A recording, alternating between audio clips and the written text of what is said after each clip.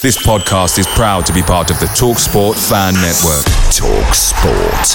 Powered by fans.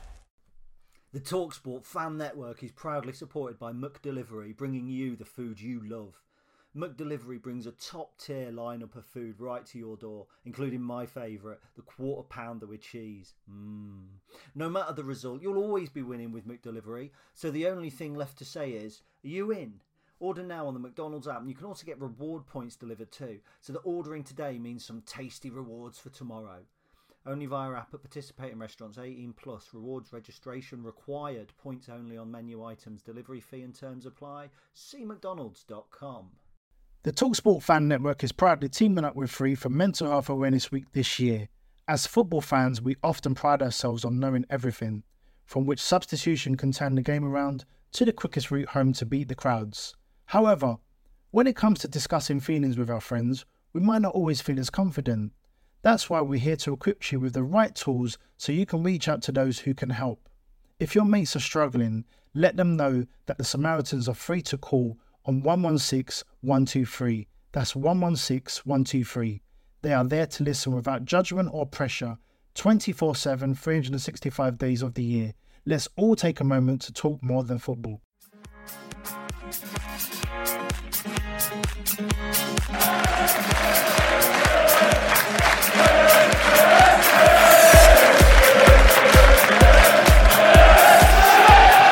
Hello everybody and welcome to episode number 212 of the Stacey West podcast. I am Ben and I'm joined this week by Chris. Gary is out and about doing things. He's doing secret things. Hasn't even told us, has he, Chris? No, he's been very secretive this evening. But how are you? Are you well? I'm all right, thank you. Yeah, I'm really good. I've just had tea, which is always exciting. Normally record earlier than this, so it's a very different situation having dinner before podcast. It's all great, quite like it. Apart from the fact, made a chili con carne, put too many chilies in for my delicate and pathetic lips, and it's a little bit of a tingle there at the moment. But apart from that, all well. How are you?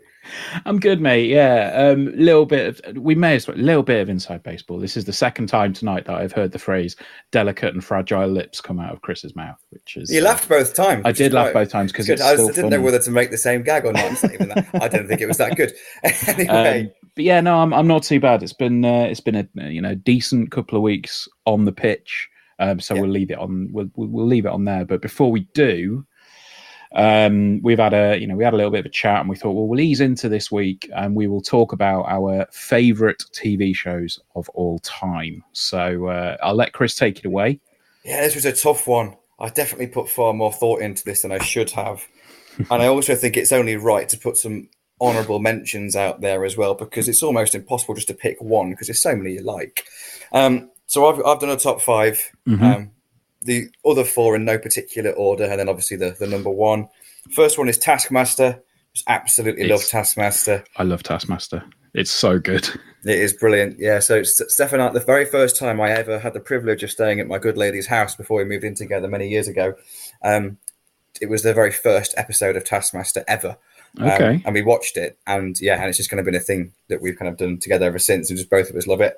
On a completely different note, Band of Brothers. I just think it's one of the best shows ever made. Just think it's fantastic. Mm-hmm. And Blackadder, timeless classic. Of course. I just think it's just incredible. Could watch it over and over and over again. EFL on Quest. I really miss it. Makes me laugh. And considering that's the second time you've heard that as well, it is, yeah. A little giggle. But my number one is the IT Crowd. Good choice. I think it's fantastic. Again, watched it probably 4 or 5 times already. I think Steph and I got through it twice in lockdown, and we were kind of looking. We've recently started watching Vikings, which we got quite into. Kind of halfway through the second series at the moment. Okay. But before we found that, we were kind of thinking, what the hell can we watch? We can't find anything to watch. Shall we just watch IT Crowd again? And it's always our kind of go-to. Shall we just watch that again because we know we're going to like it? Yeah. So yeah, that's mine, and I'm sure that's quite controversial, but there we go. No, it's good. I mean, like working in IT, there are some moments in that where I just go, "Oh, please don't." Like when somebody comes up to you, it's like, "Oh, have you tried turning it off?" And then it gets, "Oh, for Christ's sake!" Yeah. But like, there are some genuine moments in that Like there was one recently for Easter. My boss bought us. There's two of us in our team and my manager. He bought both of us like a multi-pack of Kinder Buenos. Nice. Because like just as a joke, we always say like, Bueno breakfast. And the other day, I went to get morning coffee sorted, and I said to Rach, "Do you want a Bueno breakfast?" And she went, "What's a Bueno breakfast?" And I went, "It's a Bueno for breakfast." And it just reminded me of that scene from the IT crowd where they're talking about Smarties cereal. Yeah, absolutely. It's just Smarties and milk. Brilliant. No, but I think I haven't really prepped a top five. I didn't expect you to. I just found it difficult to pick one. I'll run through a few sort of that aren't in order. But Breaking Bad's got to be there for me as well. Yeah, that was excellent. Have you seen just the film? yes, Tied it all Camino, together. yeah. I thought that was quite good. Yeah, I enjoyed it. It was good. And then other ones, they mainly fall into comedy, to be honest, because like it's just I just like comedy TV shows. Taskmaster is obviously up there as well. I can rewatch episodes of Taskmaster, like just if I'm bored, if nothing's on, I can just stick an old episode of Taskmaster on, and it's whilst having a too hot chili a few minutes ago. We were watching Taskmaster on Dave. Yeah, well, there you go. Red Dwarf is another one for me. Oh, Red Dwarf's a great shout. Yeah, I love it. It's just an absolute classic. That's wow. I said I couldn't do a top five. That's 3 already. But yeah, my favourite show of all time. I mean, Ted Lasso is up there, but it's not. Ted Lasso is good. See, Gary he's trying to be the cool kid that hasn't seen it and thinks it's not cool for him to like it. Yeah. He would love it. As soon as he watches it, he'll think, yeah, it's brilliant, actually. Yep. I think Ted Lasso is fantastic. In so many ways, it's fantastic. So I'm with you on this, and I'll back you up if ever you get shit when it's you two on the pod. I'll happily back you up on this. I think Ted Lasso is great. Yeah. But I'm not quite sure if it's sort of top 5 of all time just yet. But on a Ted Lasso note, my favourite show of all time has to be Scrubs, which was also produced by Bill Lawrence, who did Ted Lasso. Oh, really? I've never seen a single episode of Scrubs. Oh, mate, it's just in the same way that Ted Lasso is a comedy show about football that's not about football. Scrubs is a medical show that's not about medicine. Okay, like it's very. They got like proper doctors in to do all of the medical jargon and stuff, so it's very medically accurate, but it's so good. Like it's just so funny, and like even today some of the jokes still hold up and seem really, really fresh. It's the perfect show in my opinion. And it ended after 8 seasons. If anybody tells you there was a season 9, there wasn't. It definitely didn't exist. They definitely didn't gut the entire cast and have like new people come in and go like, "Hey, we're new med students." It's like, no, get out. It's not a thing. Fair enough. That last one just didn't count. Yeah. I wish that was the case of Game of Thrones. Yeah. I mean, it's yeah. Let's not talk. Let's move on to football because football's fun. Because that is fun, and it has been fun over the last few weeks, hasn't it? Absolutely. And even though we had the same results on Tuesday as we've had at other times in the season, and we've not felt quite so entertained, and it's not been quite so fun. I thought Tuesday night was quite fun. Yeah, it was a really entertaining match. I got quite into it. I really enjoyed it. The sort of we've spoken about it before, like the ebb and flow graph, I suppose you could call it, like giving you the idea of the chances. The vast majority of it on there for the game on Tuesday was pretty much all Lincoln. But I thought Barnsley could have come and turned us over if they wanted to, and if we didn't seem up for it. But no, I was really, really impressed with how we set up and how we played, particularly given the news pre-match about Danny Mandroiu and Ben House. Yes, I think we was all just kind of predicting the same team, really, weren't we? And it was a bit of I think we all kind of went into the Iceland with a bit of confidence. I never really felt, we were definitely going to go and win this easily. I thought we could win with our strongest team out, and I thought we were. Not for a second did I really think we was going to lose. And when I saw that team sheet, I think we was all excited to see Dylan Duffy get a start, and I think that was justified after his performance. I think he had a really good game, but it's just not the same team, is it? And then of course we know that Luke Plange probably has struggled a little bit. I know there's been a bit. There's been kind of two different camps about him on Tuesday night, which we're going to discuss a little bit. But he's no Ben House, and when you see that team changed, there's the kind of noticeable downgrade, I think, or there's certainly lack of consistency that we've seen from House. We haven't seen that from Plange yet, and then you've got the unknown quantity in Duffy. And I'll admit, I kind of thought we could nick this. We're almost guaranteed to a draw. We might draw this. We might be on the side of a narrow loss here. Yeah, but we weren't, and we never really looked like being. No, I think overall, I think we did. Well, we obviously did enough to get a point at least. But I think if we'd have snuck a win, I don't know if there would have been too many people that would have been arguing against that. I think we played really well. I think we soaked up what Barnsley offered us. There was obviously that one very brief moment where I think was it like 2 or 3 shots inside like 20 seconds. They got half of their expected goals. That was it, in that little 20-second period as well. Yeah, but when you have, I think what was it? Just looking at the stats here, I think we've got a few shots obviously at the woodwork as well. It's annoying that doesn't count as a shot on target, does it? Yeah, because we had 10 shots with only 1 on target. They had 15 with only 1 on target. If you watch the majority of that game, but if you kind of just clipped away the shots, and you kind of said, right, there's a shot now, there's a shot now, there's a shot now, you would not expect there to only be 2 shots on target in the whole match. Yeah. There was fewer there than there were in some of those really drab 0-0s that we had earlier in the season. So it's all about the stats. The stats are interesting because they had a higher XG than us, not 1.89 to 1.17. As we said, half of that came in like a 20-second period, though. But both of us are over 1. So the statistics suggest that should be a 1-1 draw. And I think on balance of the chances, you could probably go, yeah, that kind of makes sense. And you kind of mentioned that Lincoln maybe, if there was going to be a winner, then maybe there was going to be us. I don't know. I'd have obviously taken it. But I one of my the lads that plays the rugby on a Sunday, he's a Barnsley fan, and he was on the train on the way home from work watching it on iFollow. I was kind of texting him a little bit during the game, and in the first half I thought we were the better side, and I thought we looked really solid and really organised. In the second half I still think we looked relatively organised, but I thought Barnsley maybe had just a bit more of the territory. And I actually said to him in the moment, if anyone's going to win this, it looks like you. This was before we had our couple of chances towards the end of the game, right? Okay. Which maybe puts a bit of a different spin on those things. But yeah, I think they had a better second half than they did first half.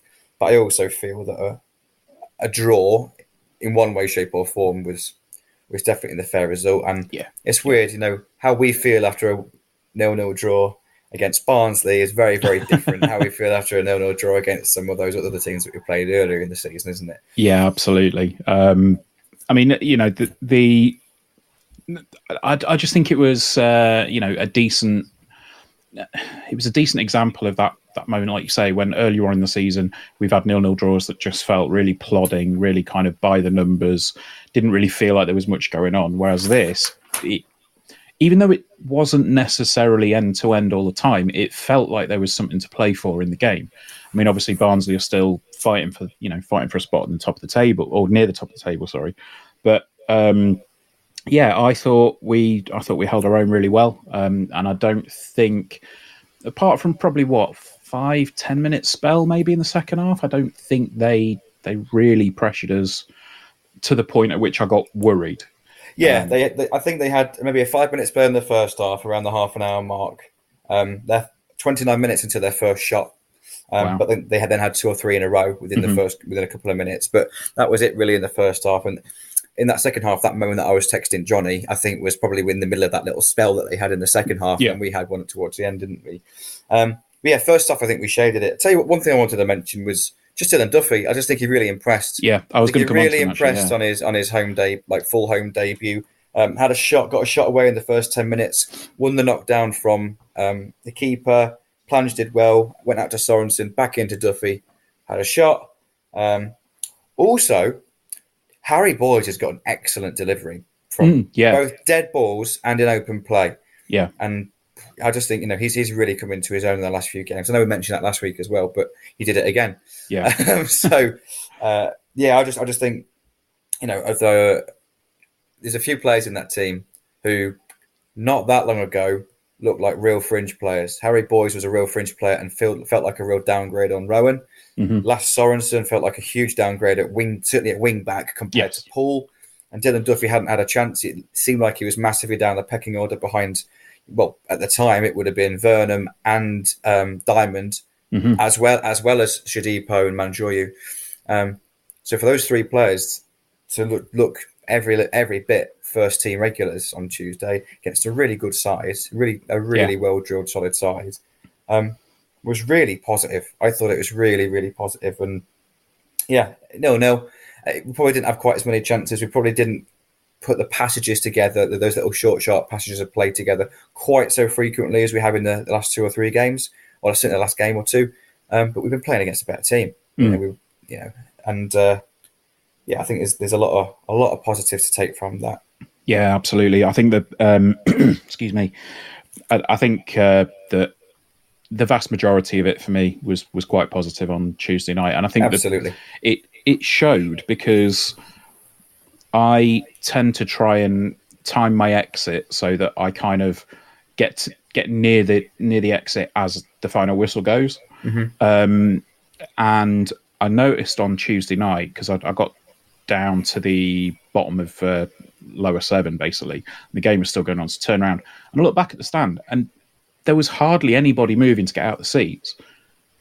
Whereas normally you expect a few here and there to be getting there's always a few people leaving or getting ready to leave or kind of hovering by the exits. That's a really good point. You know what? I really ought to start trying that, because I'm always one of the last out the stadium, because I'm on one row from the top in upper 4. Yeah. And it's like as soon as the final whistle goes, everyone stands up, and then there's just a huge queue to get out, and we're always the last out. Forever. Yeah, it is what it is. Like, we don't mind. I like to give the players the recognition and whatnot, but sometimes you think, if I just left a minute or two, literally a minute or two, then I'd save so much time. But it's not worth it. Thing is, this is something that was mentioned on the first or second episode of the podcast. When we started, it was just like, why is it taking so long for people to get out of the ground? And it's still going on. It's just... I suppose you can't change the no, you can't change status quo, can you? Now, I'm going to be controversial, if that's okay. Go on. Now, for those people that have read Gary's article on it, he made a point of saying he thinks it's the first time we've ever disagreed, and I think it might be. Gary and I disagreed on Luke Plange. Okay. He thought he had a one of his better games, and I don't want to come across as being just bashing here, but I didn't. In all honesty, and one of the benefits of actually us recording a little bit later is had a little bit of time to check through some stuff on Wyscout and watch a few bits and bobs back.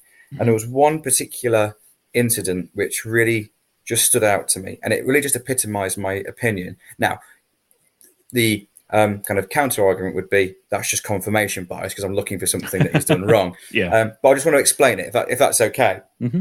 So it was on 47 minutes. So it was just after half time. Barnsley had a goal kick. Now, Barnsley play with a back 3. We have a front 3.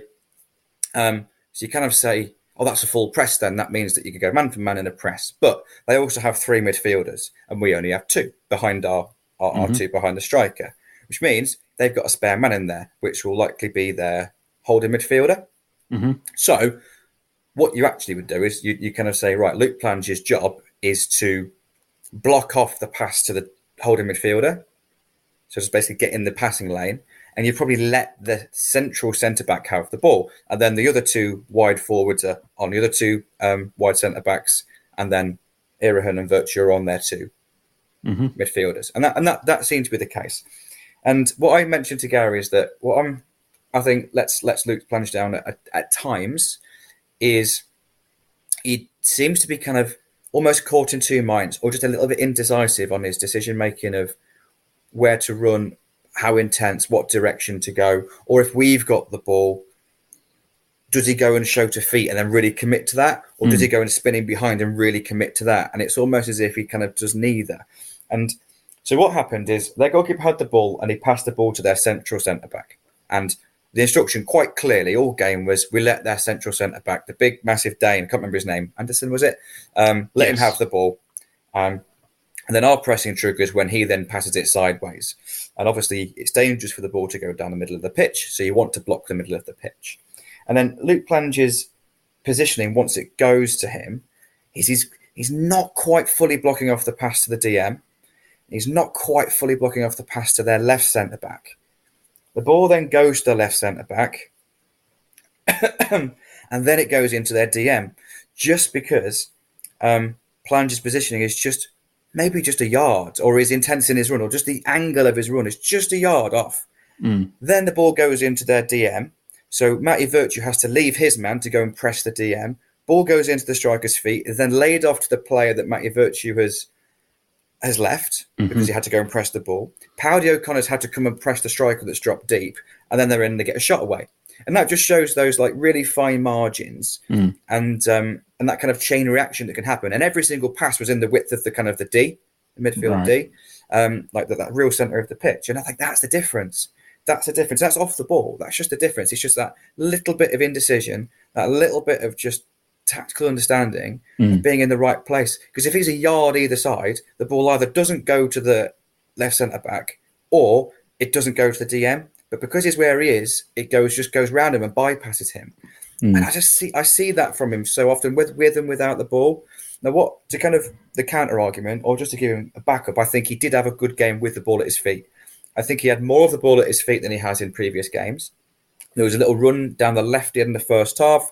There was a time in the second half he kept on the ball relatively well. I think when he actually had the ball at his feet, he probably did more with it in the game than I've seen in previous games. Yeah. I think, but just what I think his biggest fault is he's not Ben House. Yeah, because Ben House does all those things to an exemplary standard. So I feel like it's a bit harsh, but just for me, I just feel like it's a real downgrade. I've got no denying his ability on the ball. I think he's quite clearly a silky player. But I just wanted to back up because I saw that in Gary's write-up, and I was like, yeah, you know what, he's right. And I just wanted to explain where my opinion came from, really, and just what I see. And I saw someone else will probably see something completely different. But well, yeah. I mean, the way that I saw it, I kind of there was one moment that, I mean, to be honest, this moment's probably clouded my judgment more than anything else. But it was I think it was in the second half, and I think he managed to find himself more or less clear about 8 yards out, and instead of having a shot, he turned and played it back. And I just thought that to me kind of typified where his game was on Tuesday night, was that he found himself in a decent spot and he just didn't quite make the right decision.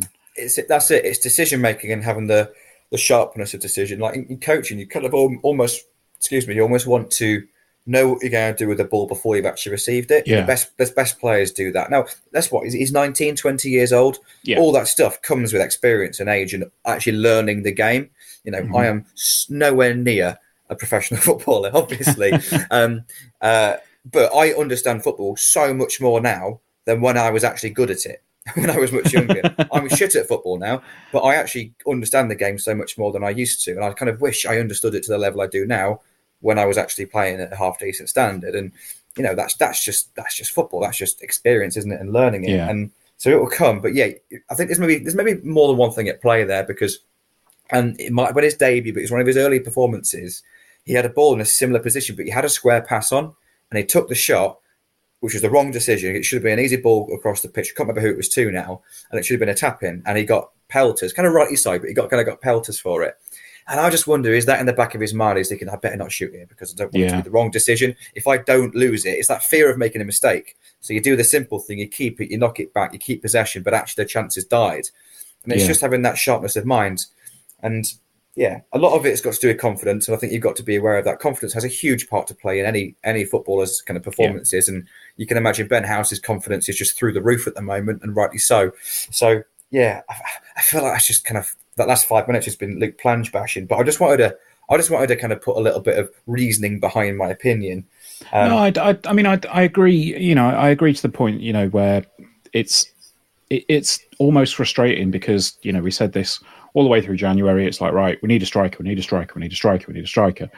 sign a striker, and then Ben House comes good, like really good. Yeah. He turned And- himself into one of the best strikers in League One. I genuinely believe that. Yeah.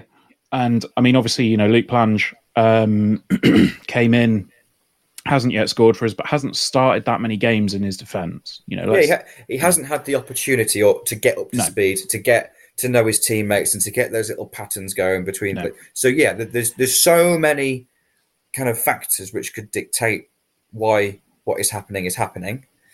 Yeah, but it's happening. I mean, the one thing, and we've said this before, the one thing that does kind of get to me a little bit is when something like that happens. You know, a player doesn't quite gel, or he doesn't quite fit in our setup, or he doesn't, you know, they don't quite do what they were intending to do when they came in. And a lot of people's reaction is, "Oh, he's shit. Oh, he's crap. Get him out." It's like, he's clearly not a bad footballer. Like, he wouldn't be on the books at Palace. Well, no. When he's got a ball at his feet, you can see how good a footballer he is. Yeah, he looks really not composed, but like you can see he's just got a really high technical ability. Yeah, just his touch is, he's got soft feet, and Michael Epperton always used to make that comment of soft feet, didn't he? And he's got that. It's just the kind of game understanding, I think, is letting him down. It's that kind of that understanding his surroundings, and like what he's 19, 20, that's going to come. Yeah, you're lucky if you understand the game at that depth, at that age. But I think we're spoilt with Ben House, and I think that's why Plange maybe seems so much of a downgrade. And and I think that's probably enough on him, because I don't want that to kind of cloud what was an overly positive performance and a real positive evening. Yeah, I mean, I think just to get the other negative point out of the way before we come on to the really good stuff, I don't think it was Tashan Oakley-Booth's best outing on Tuesday night. It's really frustrating, actually. Yeah, and you kind of think, when he came on, I was like, fair play. You know, he's got on the bench because of the circumstances. He's been really unlucky, but again, because of the situation he's found himself in. And if that was me, you're going to go one or two ways. You're either going to go, right, I've got a real opportunity here to give everything I've got for 20 minutes, really impress and try and force my way into the team, and or get someone to notice me for next season and get myself in a shop window. Yep.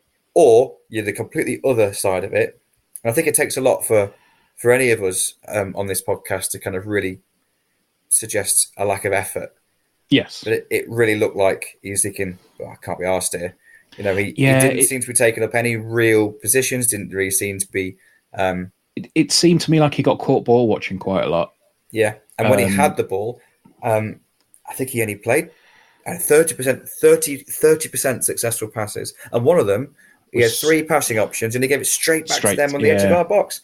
And it's like, I don't want to bash people, but come on. Like, that was a real weak link in the size. It felt really frustrating, you know, as we've just said, you know, when we get players on loan and people, you know, go in on them, they're clearly, you know, there's clearly a footballer in there, because you wouldn't get a contract at a championship club or a Premier League club if you were no good. And there's obviously something there, but whatever it was on Tuesday night, it didn't click for him, and he you know, something wasn't quite there. And it was just unfortunate because, you know, I know when we spoke to Mark Kennedy when he arrived, he said that he really liked Tashan, he'd coached him before. Yeah. But yeah, it unfortunately it wasn't his night. But you know, that's kind of how it went. He is very much a victim of circumstance. Yes. So he's found himself in a really unlucky position. We signed him to play in a 3-8 in a 4-3-3, and we don't play a 4-3-3 anymore. He doesn't. It's not like a. If he fits into any of those midfield positions, it's a square peg in a round hole. Mm-hmm. And obviously, I think in an ideal world we would have offloaded him in January, but I'm led to believe we didn't have a cancel clause. Stoke could have recalled him, but we couldn't cancel it.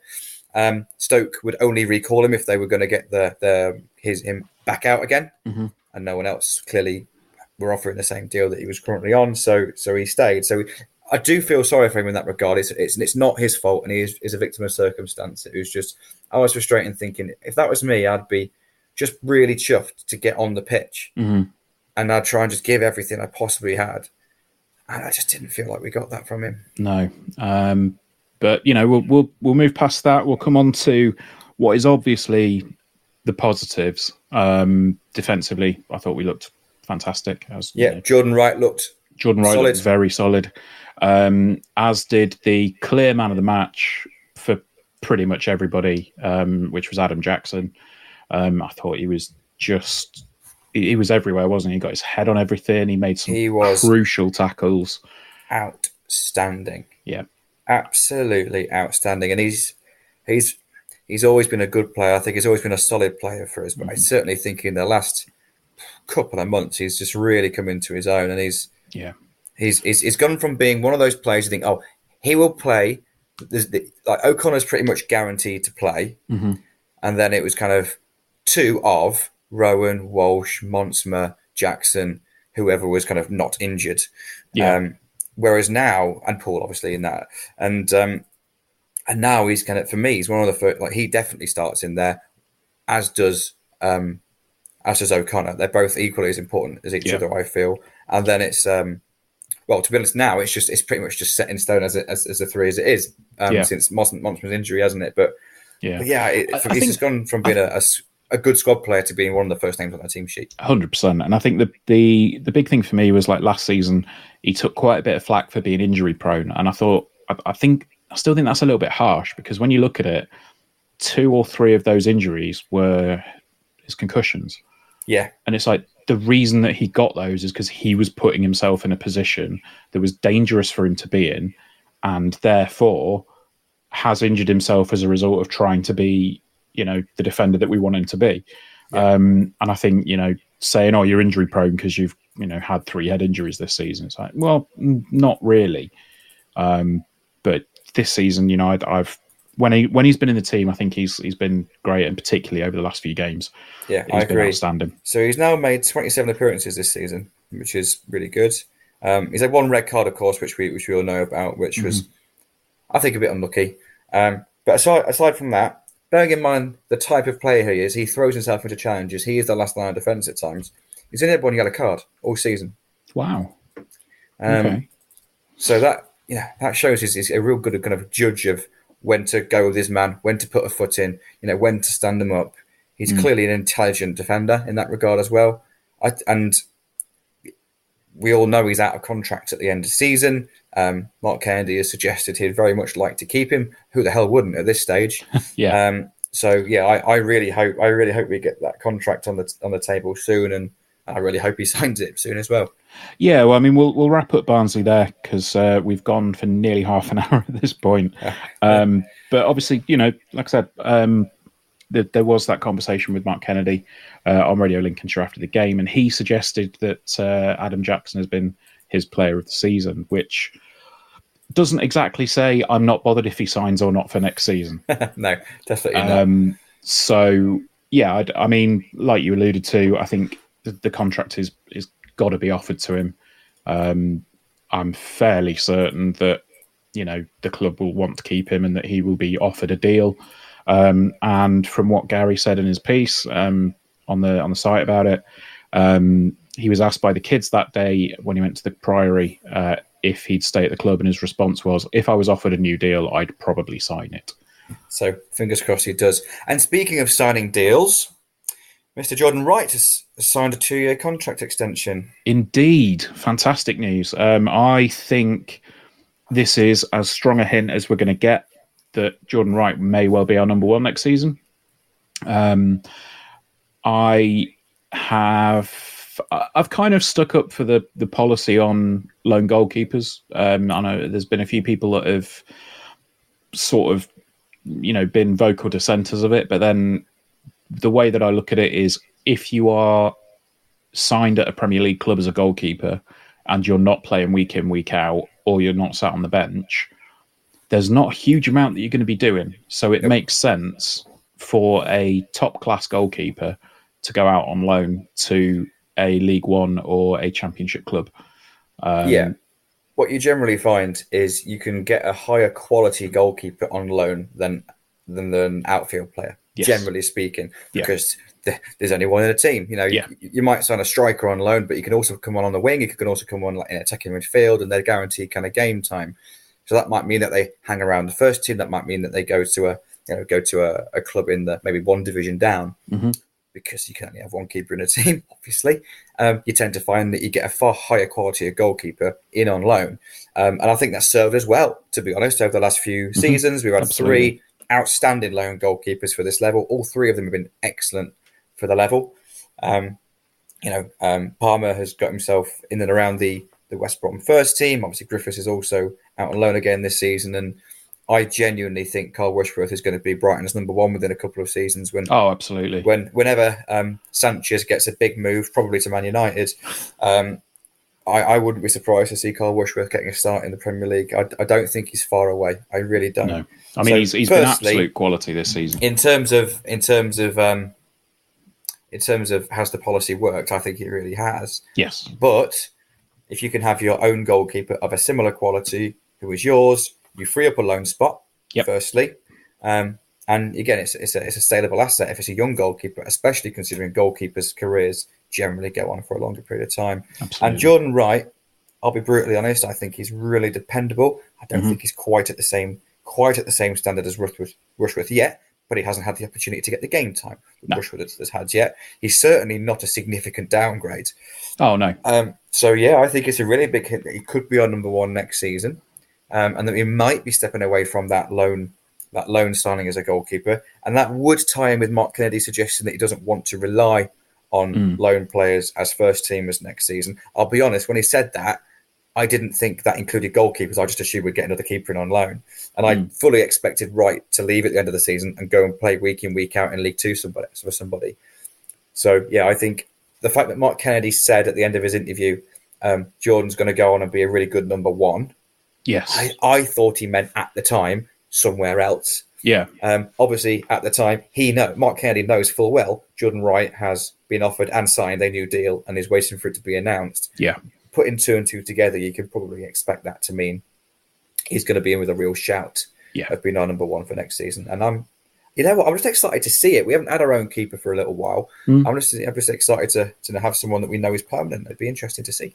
Yeah, no, I'd agree. I think it's probably a case of biding the time until the right player comes along to make sure that you have that number one. I think Mark alluded to the fact that he's been training with Carl Rushworth this year, and he's really pushed Carl.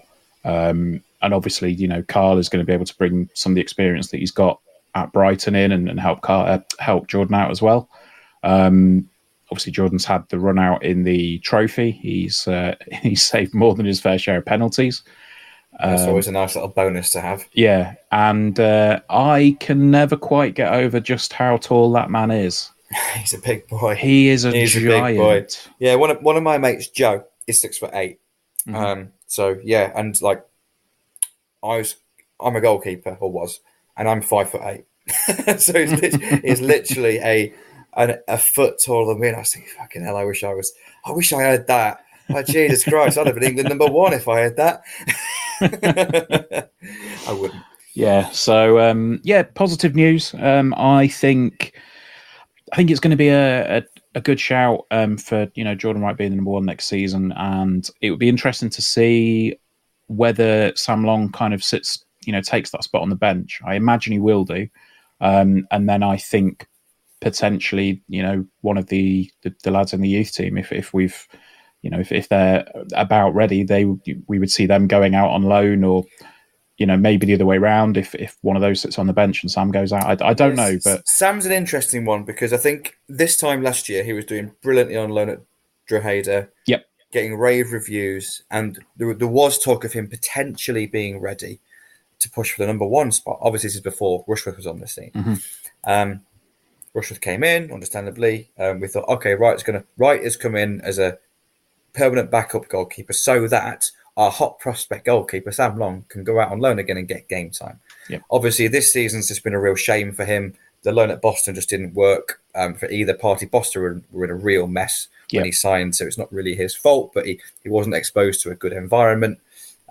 Maybe he would have been expecting to go to play at a slightly higher level. I don't know the ins and outs of it, but maybe he was expecting to go to a National League club rather than North. And then obviously went to Bromley and it didn't work there either. And he's come back in, and it's almost maybe feels like a bit of a wasted season. So my mind's kind of in two camps now. is Sam Long going to come back in and basically be Jordan Wright of this season, next season? Going to train his balls off each week, push Jordan Wright, push the number 1 jersey together. But even if he's on the bench, he's kind of driving that number 1 to stay on his toes and improving. Or is it he absolutely needs game time now? Get him out on loan again. Yeah. And I don't know which one's best. And obviously the club will know, Sam will know. But I think it's a really interesting, but also quite a crucial season for Sam Long in terms of which of those two is his role and does he really embrace them? If he sits on the bench and he works his backside off and pushes Jordan Wright, I think that's going to be good for both, in my opinion, just from the outside looking in. And if he does go out on loan, I think there's more pressure on him going out and having a good loan than him coming in and being a good backup. Yeah. Because if he goes out on loan, because of the last couple, it has to be a positive one for him. Yes. Yeah. No, it'd be interesting to see. But it will. But it's nice to have 2 keepers of ours that have from what we've seen as fans, realistic opportunities and not too far away from a realistic chance of a number 1 number 1 shirt. So that'd be interesting in the summer, definitely. Absolutely. So, that kind of wraps up the first section of the podcast. What we're going to do now is take a very quick break, and when we come back, Charlie has been talking to Jamie from the Hitting Areas podcast. Another brilliant name. They're so good. All these other podcasts. If there's anything to describe Wycombe, it's that. Hitting Areas or Playing Percentages would be the name of those podcasts. It's just perfect. I think it's brilliant. Yes. When we come back, Charlie will be talking to Jamie, and then we will have our own little preview of the Ipswich game. We'll have our own little preview of the Wycombe game. Why I said Ipswich, I don't know. Right, see you in a minute. The TalkSport Fan Network is proudly supported by McDelivery, bringing you the food you love. McDelivery brings a top-tier lineup of food right to your door, including my favourite, the quarter pounder with cheese. No matter the result, you'll always be winning with McDelivery, so the only thing left to say is, are you in? Order now on the McDonald's app, and you can also get reward points delivered too, so that ordering today means some tasty rewards for tomorrow. Only via app at participating restaurants. 18 plus. Rewards registration required. Points only on menu items. Delivery fee and terms apply. See mcdonalds.com. The TalkSport Fan Network is proudly teaming up with Free for Mental Health Awareness Week this year. As football fans, we often pride ourselves on knowing everything, from which substitution can turn the game around to the quickest route home to beat the crowds. However, when it comes to discussing feelings with our friends, we might not always feel as confident. That's why we're here to equip you with the right tools so you can reach out to those who can help. If your mates are struggling, let them know that the Samaritans are free to call on 116 123. That's 116 123. They are there to listen without judgment or pressure, 24/7, 365 days of the year. Let's all take a moment to talk more than football. Hello and welcome to the preview show for Wycombe away on Saturday.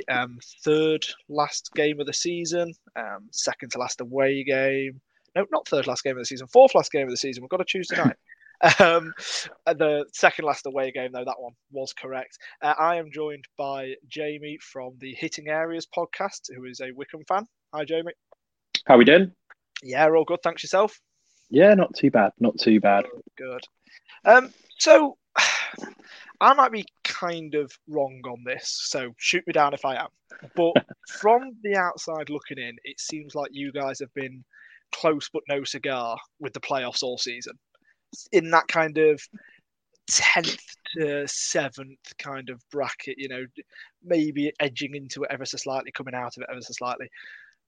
But yeah, it's now looking like maybe a few too many points off. What's the kind of feeling around the camp? Is it? Yeah, I mean the season didn't start great, and obviously Gareth was in charge at the time then. But for Gareth Ainsworth's side, it didn't start great, and that was generally because of injuries, and a lack of keeper for the first few games. That's actually quite a harsh thing to say. We didn't have a first team keeper essentially. The B team keeper was in for the first couple of games until we brought in Max, who's gone on to be statistically the best goalkeeper in the league, by the way.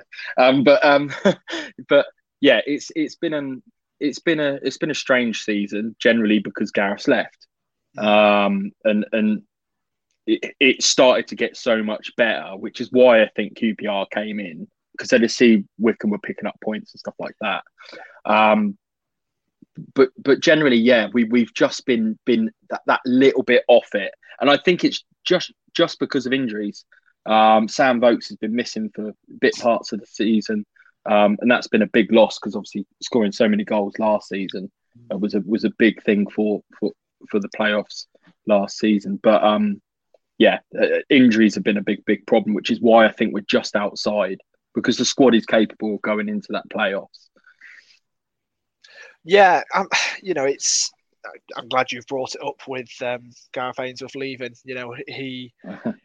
It was a big shock to a lot of people in the football world. All of us as fans were shocked that it happened, and now to see that there's a chance that you're going to be playing against him next season anyway, if he gets his job at QPR, and if they do come down, then. So I guess it's one of those seasons that even if you were just going to have mid-table mediocrity, it was always going to be memorable and a big kind of milestone season. Even though you maybe don't quite hit the playoffs or nothing substantial on the field necessarily happens. Yeah, I think there's a bit of a split between Wycombe fans. There's some Wycombe fans that are like, we've got to get playoffs and go up. And then I sit in that camp of being a little bit more sensible with, in terms of, Matt Bloomfield's come in. Mm-hmm. He has a different way of playing to Gareth. He wants to be more possession based. Gareth's teams have generally been, not easy on the eye. You can just say it as it is. They are horrible. I've seen QPR and they're worse. You don't enjoy it when you see that you've got Wycombe coming up, or at least we didn't. Yeah. But I, looking at it, if Wycombe were to get into the playoffs and go up, which I don't think they will, I think they might sneak into the playoffs. But I think they'd lose to one of the sort of bigger sides like Barnsley or something like that.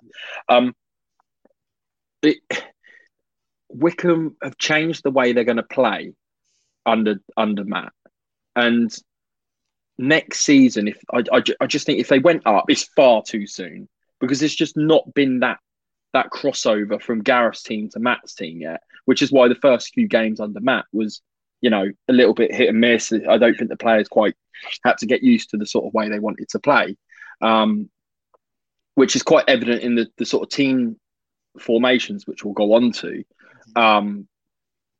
But I think we need another season in League One, and I actually think, looking at some of the games that we've recent, it's starting to look a lot more pleasing on the eye, and I think Wycombe will get a lot of plaudits to the way they play next season. Especially considering we lost to Morecambe at the weekend, I was actually generally very pleased with the way Wycombe played, and very rarely was there a long ball. It was all on the floor. There was a lot of trying to pass through the lines and a lot of triangle play as well. There is still getting it out wide, but it tends to be we don't tend to get it wide until we're into the sort of 18-yard box kind of thing, rather than a sort of deep. And it was just a lot more pleasing on the eye. We didn't win the game, but that's generally because their keeper had an absolute worldie. And I personally think it's a lucky goal that they scored at the end. One of those goals where it just falls to him and he's hit it to go in. It's the only shot they really had of the game. But yeah, I think next season Wycombe need to. It's horrible to say don't get promoted, but I don't think it would be a good idea. I know exactly what you mean. I think sometimes you can actually just sort of stunt your growth by going too much too soon. Yeah. You've come down, and maybe a few seasons as a bit of a reset is actually exactly what you need, because that gap between Championship and League One is obviously quite big. Yeah. And yeah, like you say, it's about making sure that when you go back up, you're not just straight back down within a year, because then it's sort of what's the point? So yeah, I guess. Yeah, I just think Blooms needs that time, a season potentially, or half a season, to get his own players in, and to mould that team how he wants it. Because I have seen the changes already, which is great, and I just think Wycombe pleasing for, I suppose, opposition fans that we're a little bit better on the eye.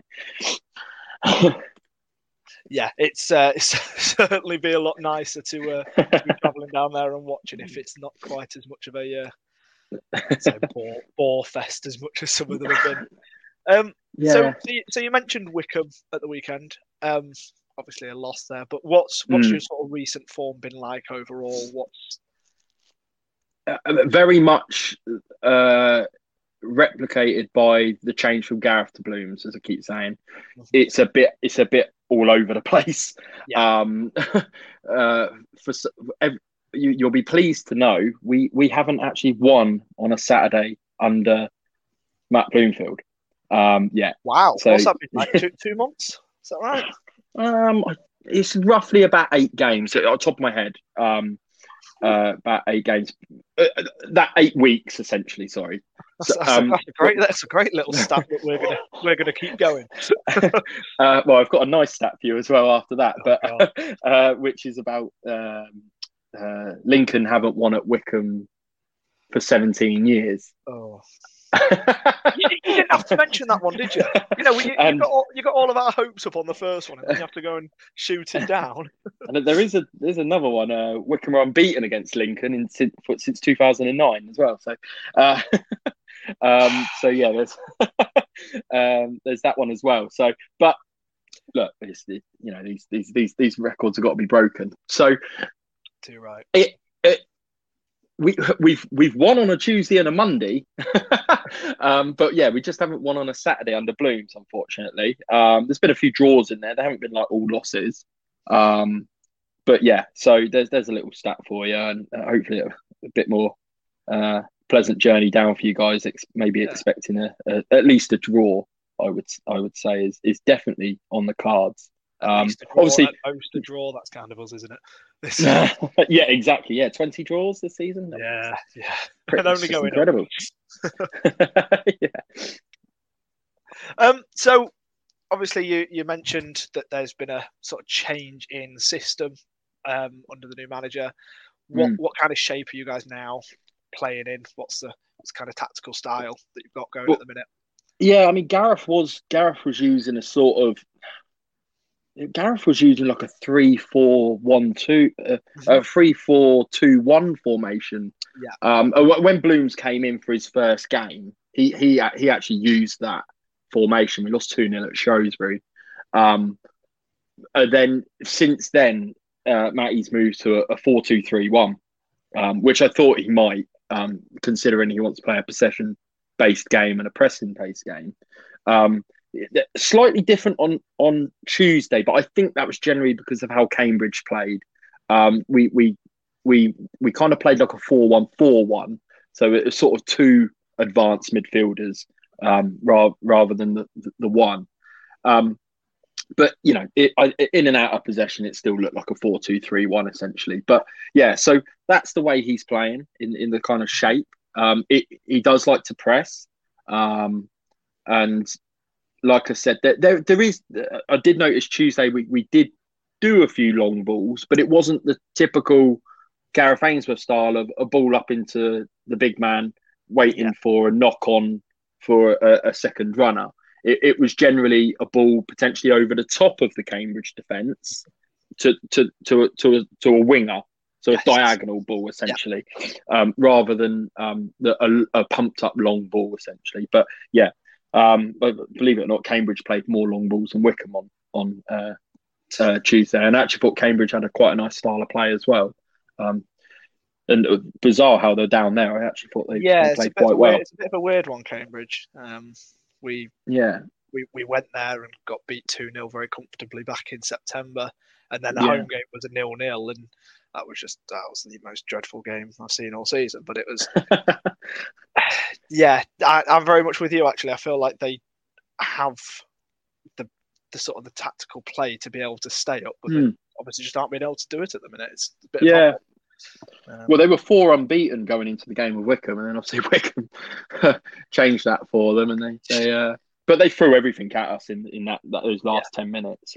As you expect, they had 4 strikers on. And, I guess they have to, don't they? That was a nice change for Matty's side. We've been conceding under pressure, and it was nice to see us see that out. And it does help having Matt Striek in goal, who is brilliant, absolutely brilliant. I don't think he'll be at Wycombe next season, generally because I think he's out of contract, and I just think he's a championship keeper, 100%. Yeah, fair enough. Yeah, similar with us with Carl Rushworth in goal. So I'm just a little bit conscious of time because I know. Yeah, sorry. No. Not you at all. Chris, one of the presenters who is doing the podcast this week, he does typically like to overrun to well over an hour if he gets the opportunity to. So if Ben hasn't kept him on a leash tonight, they will have gone on for ages. So to sort of look at wrapping it up. Kind of score prediction then. What are we thinking for the game? Are you worried? Are you optimistic? Not particularly worried, and that's no disrespect to you guys. Is Ben House still out? Is Bishop still? We are not. I haven't actually seen the press conference from today, but I know they said the other day that it was a waiting game. Mark Kennedy doesn't normally like to give too much in his press conferences, so we'll find out Saturday 2:00 if Ben House is available or not. Yeah, I think it's the same with Wycombe in terms of centre halves. Although I thought Jordan Willis came in and did really well on Tuesday night when Big Chris Farino came off. I mean, our centre halves are 6'4" plus. Obviously, it's a Gareth side, but look, I personally think obviously Wycombe still have that big chance of getting playoffs. 3 games to go, 2 at home. The crowd hopefully the crowd will be right behind them. I'm going to go with a 2-1 to Wycombe. I just think that with Vokes back, McCleary back, Wheeler in some form, Nick Freeman in good form, Wingy as well. It's just attacking wise, Wycombe are actually got everything going for them for the last 3 games, which is good. So 2-1 Wycombe. Fair enough. I think for me, you mentioned obviously the fact that Ben House may or may not be in. No disrespect to Luke Plange, who will likely be Ben House's replacement, but I think a prediction of if we have Luke Plange in, 0-0 or 1-1. If we have Ben House in, 2-0 win. Because it's like I say, it's got nothing to do with Luke Plange, but Ben House coming in changes our style, and I don't quite think Luke's able to sort of replicate Ben's abilities off the ball quite yet. So, for me, I'd like to be optimistic. It's going to end up being a draw, obviously. But I would not that I'd mind that. I'd more than happily go down and watch a 1-1 or even a 0-0. But it'd be nice to get. We can't have another 0-0. The away game was bad enough, wasn't it? So you can say that again. Right. Well, perfect. Thank you very much for that, and good luck for the rest of the season. And also, everybody listening, make sure you go and check out the Hitting the Areas podcast. That's it. Make sure I got that right. Go and check out all of that kind of stuff. And like I said, good luck for the rest of the season. Appreciate your time. Thanks, Joe. Cheers, guys. Cheers. And there we go. Thank you to Jamie from the Hitting Areas podcast coming on and talking to Charlie ahead of the Wycombe game on Saturday. So, Chris. Hello. Are we going to extend the unbeaten run? Because Wycombe, they're in a bit of an inconsistent run of form at the minute, aren't they? Yeah, they're all right. But they're not the best. They lost to Morecambe and Ipswich in the last 4 games. Mm-hmm. Lost 4-0 to Ipswich, lost 1-0 to Morecambe. They're just coming off the back of a 2-1 win against Cambridge, though. Away win.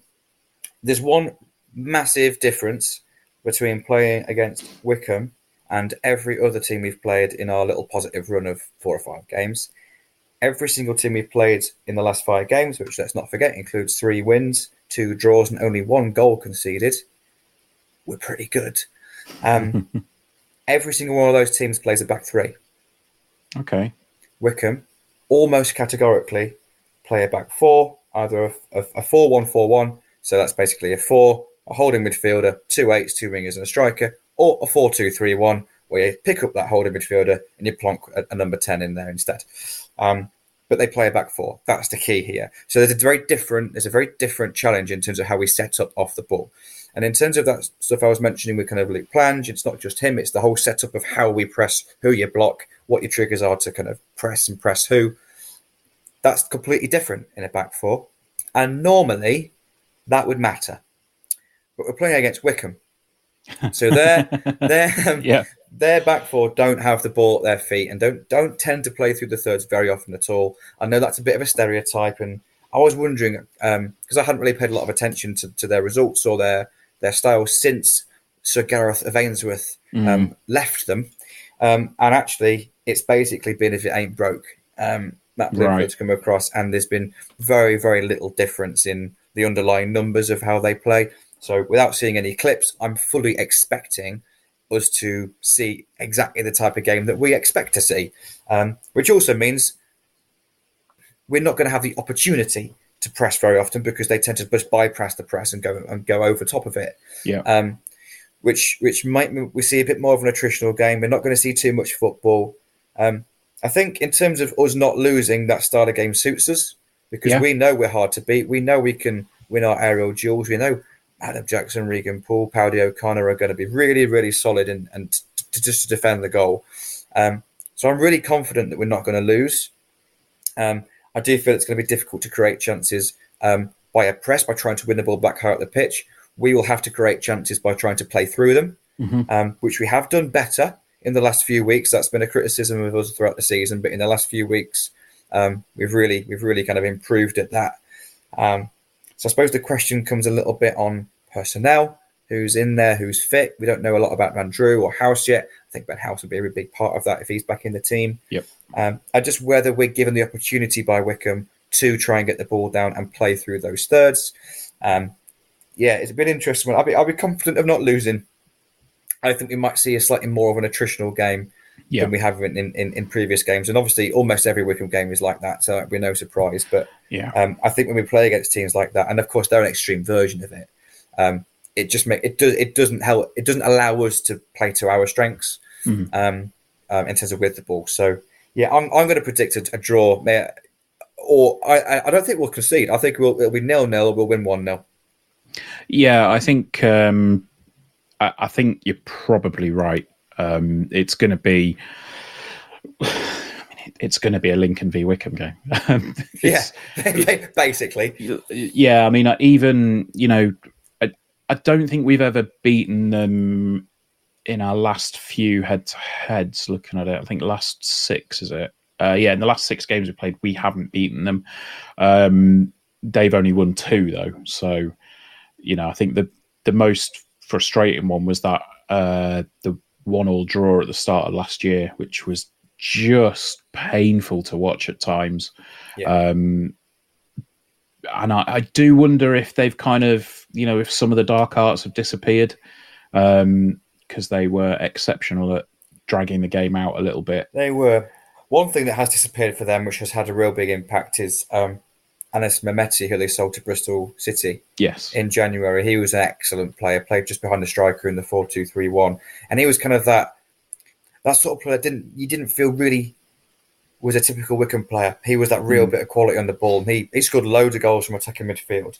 But who's been playing instead of him since he's left is a really, really interesting player. It's a guy called TJ DeBar. He's a bit of an unknown quantity. So they signed him from Lincoln Red Imps. Okay. In Gibraltar, which is fun in itself. He only played 3 games for them, scored 3 goals. They signed him from Europa FC, also in Gibraltar, and he scored 14 goals in 10 appearances for them from playing in the number 10 role. So he's clearly got a bit about him. He's one of them who could be, a bit of a flash in the pan, looks good in a poor league and then gets a big move and doesn't quite take the leap. Or he's one of them that can come from obscurity and actually just be a fantastic player, a bit like Mehmeti did. So he's an unknown quantity. So they are missing Mehmeti. DeBar has played 17 so far, almost all of them since Mehmeti left. scored a goal, got 4 assists. So he's definitely, he's got a goal or an assist, kind of just under 1 in every 3 games. So he's a threat. I just thought I was a really interesting player when I was flicking through where they got the players from in his career. You don't see many players that have come through the Gibraltar Premier League. Yeah. So that's no. fun. I mean, obviously, you're going to be the big thing is going to be trying to keep Sam Vokes quiet. I don't think. I'm not going to say what I was going to say because it will inevitably end in egg on my face. But I think it could be because if he's playing particularly as a lone striker, he's going to be up against 3 robust central defenders, shall we say? Essentially, it depends how they organise their wingers. So if their wingers tucking narrow or really aggressive, and they kind of become occupied by our centre backs, then it's man for man. And if Vokes is dominant, that's bad for us. If he isn't, it's good for us because it gives us a counter opportunity. But if we end up having 3 of our centre backs in and around the central areas and their wingers stay wide, meaning our wing backs have to speak deep, then we will then have a lot of probably their fullbacks hitting unopposed deep crosses. Yeah. And then it can just become a percentage game. It doesn't matter whether your average XG per chance is really low. If you put enough in the box, one of them is gonna generate enough to qualify for a goal. So I really hope that we're quite aggressive with that, and we actually try and keep our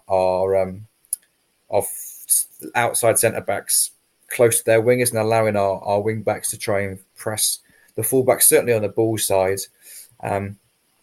I wouldn't be surprised to see us almost defend in a back 4, but attack in a 3 and 2 wide. So basically, when let's imagine their right back's got the ball, maybe our left wing back really aggressively press there, our left centre back beyond their right winger, but our right wing back actually took it in as more like a traditional right back and kind of just shuffle around one, maybe slightly deeper than normal. That would probably be how I'd imagine it going. If we let them just be unopposed with their left and right back, just pinging balls into the box from every angle, it could be a long afternoon. Even if we feel comfortable at kind of winning those headers and winning the first contact, it's just going to be so many balls in the box that you've got to deal with. If we can be a bit aggressive and we can have the opportunity to get the ball down and play a bit, and we can actually have a bit more of the ball than maybe we normally see, we could be in a good place. So I'm really interested to see. I'm actually not going to be able to watch it either. Me and Gaz are off to a gig, an all-day, one-day festival on Saturday, and I'm obviously looking forward to that. But games against Wycombe, I always find just fascinating because they're such an anomaly and they're such a kind of a standalone type of team. Yeah, they're such an outlier in all the numbers. I just find it fascinating to see how different teams kind of try and combat it, and obviously that includes us as well. So, yeah, it's an interesting one. I think we might be having to listen to it in the car because we're off to Birmingham on Saturday night as well, because we're going to see Paramore and Block Party. That's what a combo! Hell yeah! Oh yeah, that's brilliant. Paramore, I was in love with Miss Williams as a teenager. Indeed, I think I still am a little bit. So yeah, I mean, look, it's going to be an interesting game. We seem to be playing with a bit more freedom at the moment. We seem to be kind of just letting a little bit loose. They're not on the beach at the moment. They're putting the effort in, and essentially it seems like they're trying to state the claim for next season. So yeah, hopefully, we're in for an entertaining afternoon. Quite how entertaining, don't know.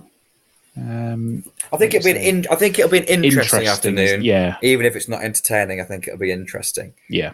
So that's probably a good one for Wycombe. I mean, I think we've said scoreline more than likely either 0-0 or we might just nick it, but it depends. It will depend on the setup more than anything else. But I think the crucial thing for me is, will Ben House be fit? Will Danny Mandroya be fit? Because both of them have come into their own. I say recently. I mean, Ben House, more or less since December time, has really started to show that he's improved this season. And Danny Mandroya over the past 4 or 5 weeks, month or so. Really, he's started to kind of show, oh, this is what I can do. This is what I did over at Shamrock Rovers. So I think it almost seems like he might be over that little hump that we thought he'd had. I've been so impressed with him over the last few weeks, and it's just nice because we mentioned it after the Charlton away game. Yes, we discussed him and saying, there's such talent in there. Yeah, you can just see it. He's clearly a high quality player. We just need to find a way of getting it out of him regularly. And what we found in the last 3-4 weeks is we found a way of getting out of him regularly, and he looks like he could be a real key player for us. Yeah, next season. So that's. I mean, when you look at it, like he had 2 assists. What was the last home game before Barnsley? Yeah, which I feel like we should probably know that. Yeah, it's just gone out of my mind. The 2 assists. Port Vale. Of course, it was Port Vale. Yeah, 2 assists against Port Vale. Which were absolutely stunning. Obviously, the assist for Shadipo against Plymouth, absolutely superb as well. And he just seems to be kind of turning that corner a little bit now. So I'm hopeful that he's fit for Saturday. Yeah, but obviously, again, as it stands, we don't really know where he's at. Yeah, his output has really improved recently, as we've just said. Actually, over the season, like we said, he's improved recently, so that bumps the stats up. But he's played 23 games, 6 goals, 4 assists. So that's 10 goal contributions in 23 games. So that's a goal or assist almost every other game. That's really good. That's really, really good. And obviously, he's been above that in the last few games. And if he continues that going forward, he's going to be a real, real asset next season. So, yeah. You know what? It's weird. Like we were saying not that long ago, not that I want the season to finish. Obviously, I enjoy going to the games, but all of our talk was about bigger picture, and I want it to be next season now, and I'm not too fussed about this year. It's kind of just going forward and looking forward for that bigger picture. Right now, I just don't want the season to end. Yeah, and there is a very real chance that we could finish this season in the top 10 of the 3rd tier, which is frankly ridiculous. Yeah, I mean, when you consider, 2 months ago, we were talking about possible relegation battles. Yeah. It's been we mentioned about how important that certain run was going to be.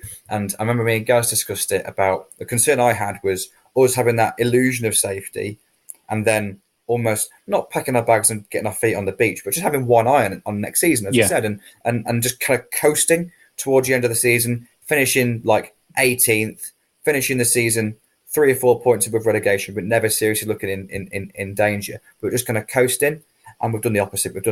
We haven't done what I feared we might. Yeah, we've really kind of pushed on, and I really hope we continue that for the last handful of games, and then it's we're all going to be in a really positive place, kind of pre-season, aren't we? And hopefully at the start of next season.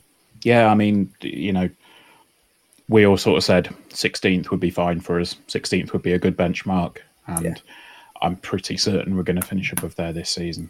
So, right, so that's enough of Wycombe. And I think it's near enough for the podcast. But before we go, a couple of things. The first thing that we have to mention is the Imptoons yearbook. Pre-orders are up now for a £5, I believe, for the bronze tier, which Chris has put up. I will double check that, but I'm fairly certain that's the case. So £5 plus P&P for your bronze pre-order gets you a copy of the yearbook, a chance to win a piece of player-signed Imptoons merchandise, an official Imptoons badge, chance to win a signed 2022-23 LCFC shirt, and the chance to win the secret prize. So get your pre-orders in. Search for Imptoons on eBay, because that is where they're being sold, and I believe that would be the quickest way to find them. Or if you're on the website, if you're on Stacey West now, I believe Gaz has put a post up about it now. Let's have a look. Yes, he has put a link in there. So decent, it's really good to support Chris. He does a lot of good work.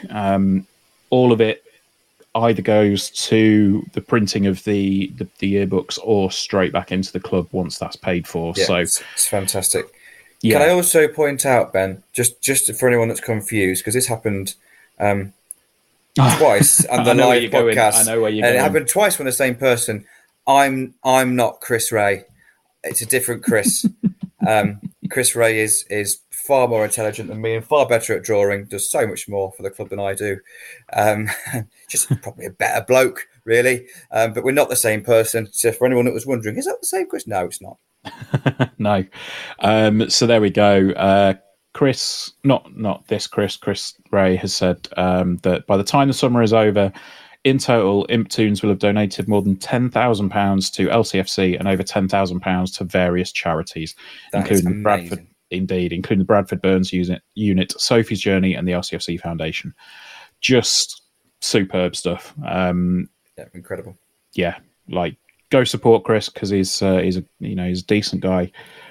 Despite the fact that he grassed me up to Gaz the other week about me saying something about him, we'll let that one slide. Sure. But there is also something that Chris will need to plug, I'm fairly sure.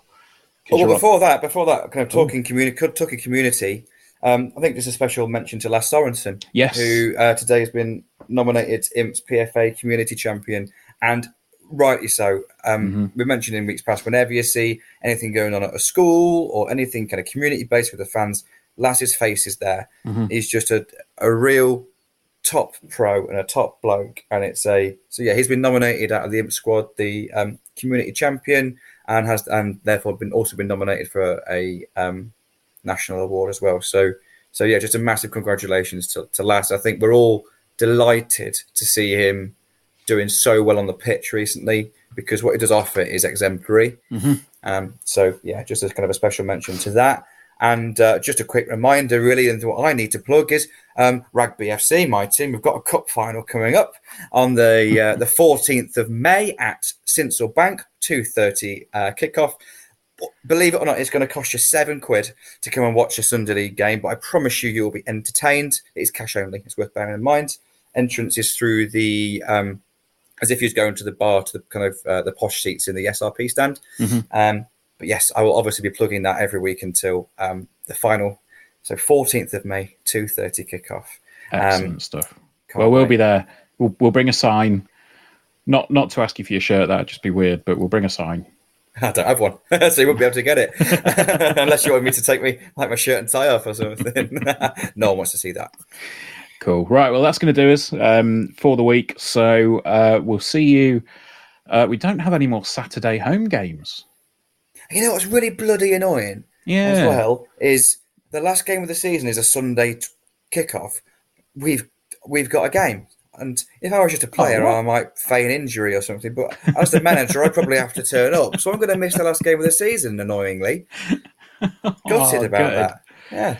So, yeah, we'll see you on Tuesday at the bank, and then we'll see you on the Sunday. Well, Chris won't, but we'll try. Well, I'll see you at Morecambe, though. That'd be fantastic. Yes, you will. Gaz's stag do. Indeed. We'll be sure to do something for that. It'll be fun. Anyway, see you later, guys, and up the Imps. Up the Imps.